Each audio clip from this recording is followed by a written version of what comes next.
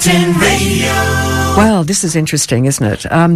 More than 12 years on from the Fukushima nuclear disaster, Japanese authorities have begun releasing treated radioactive wastewater into the Pacific Ocean. Big question mark to that one, despite major concerns among some over the potential environmental and health impacts. Well, joining me in the studio is Nigel Marks, Associate Professor, Science and Engineering Faculty here at Curtin University. Nice to see you, Nigel. This is a big subject. Can we reflect about 12 years ago? Yeah, so if we go back to 2011, there was, of course, the earthquake and the tsunami, and the reactor was overwhelmed. And what went wrong was that they didn't have backup power that was protected from the ocean. The backup power got wet, and then eventually, over a few days, the reactors overheated, and then eventually there was a chemical explosion. So that's what happened, 12 years ago. And as a result? So at the time there was a fairly widespread release of radiation, not as bad as Chernobyl, but kind of up there. A lot of it was dispersed into the ocean, but some onto the land. And so it's now just been a massive clean-up operation ever since. So it was a terrible disaster, and Japan's still paying a big price. Nuclear plants. The world seems to need it, but we question, do we not, the safety aspect. I mean, you can't control nature, that's a fact, and they certainly didn't, that they couldn't prevent what happened, but they didn't have backup, and what do they need? Am I asking you something I shouldn't? I don't know. No, it's a fair question. So the big thing that, as people look back on that particular disaster, at the time, Japan didn't have an independent regulator, and so the industry was both its promoter and its protector, and that was a real mistake. So people had expressed concerns before, and if in other countries the regulator could have forced them to have had further levels of protection. But once their backup generators were flooded, they were doomed. There was no way they were ever going to recover. So when you say protectors, do we have safeguards now? Well, so in Japan now they have an independent nuclear regulation authority, and they could say this is a risk and you have to do something about it. So who would that be? So in Japan that's called the NRA. So it's from Japan? It's completely separate. So in most countries the regulator and the industry body are two completely separate entities, but in Japan at the time they were the one body, and that was kind of the logistical error. We learned the hard way. Yeah. If they had been in place, if they did have a protector there, so-called, and advice had been given just in case a natural disaster like this could happen, what would they have done to protect against Mother Nature? Oh, well, the obvious thing was to put the diesel backup generators on the roof instead of in the basement. And the other option would be to have other backup generators that you could fly in. Like, it took 3 or 4 days for it to go bad. So if they'd been, it would have been quite straightforward. They just lost electrical power. That's the irony. It's a power station that produces electricity that had no electricity, and then it was done. We feel a bit safer now?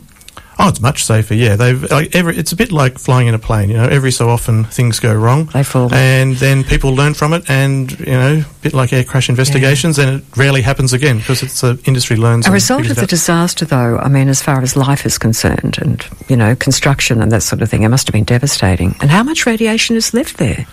So the radiation that's left there is mainly in the damaged reactor buildings, which is related to the current release, and also it's spread out in the surrounding area, a radius of 20 k's or something like that. So there's a fairly... Is it habitated around there? It's gradually being repopulated. It'll take a long time. It'll be testing a long time. How long does it last in the ground? So there's two you'd call them bad isotopes, cesium and strontium, and they both take roughly 30 years to reduce to half their level. Wow, that's a lot. Yeah, they're the two bad ones. Yeah. Nuclear plants around the world, I'm getting off track here a little bit. Are they all protected these days? Well, everyone learnt their lessons after it. So, like I said, it's like planes, yeah. It's a hard way to learn, isn't it? It's a terrible situation.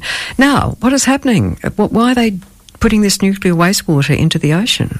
Yeah, so first of all, I have to say it does sound like a terrible idea, but I'll explain for why it isn't. Sure. But the reason they need to do, or the reason why the government is doing what they're doing, is that as part of the ongoing cooling. So the damaged reactors are still hot or warm, probably a better way to say it, and so they have water constantly circulated over them to keep them cool, and there's also rainwater just kind of seeps into the You're talking about Fukushima? This is at the Fukushima plants, yeah. Right. So it's a damaged reactor facility. Right. And so as part of kind of keeping everything still okay, they accumulate an enormous amount of water every day.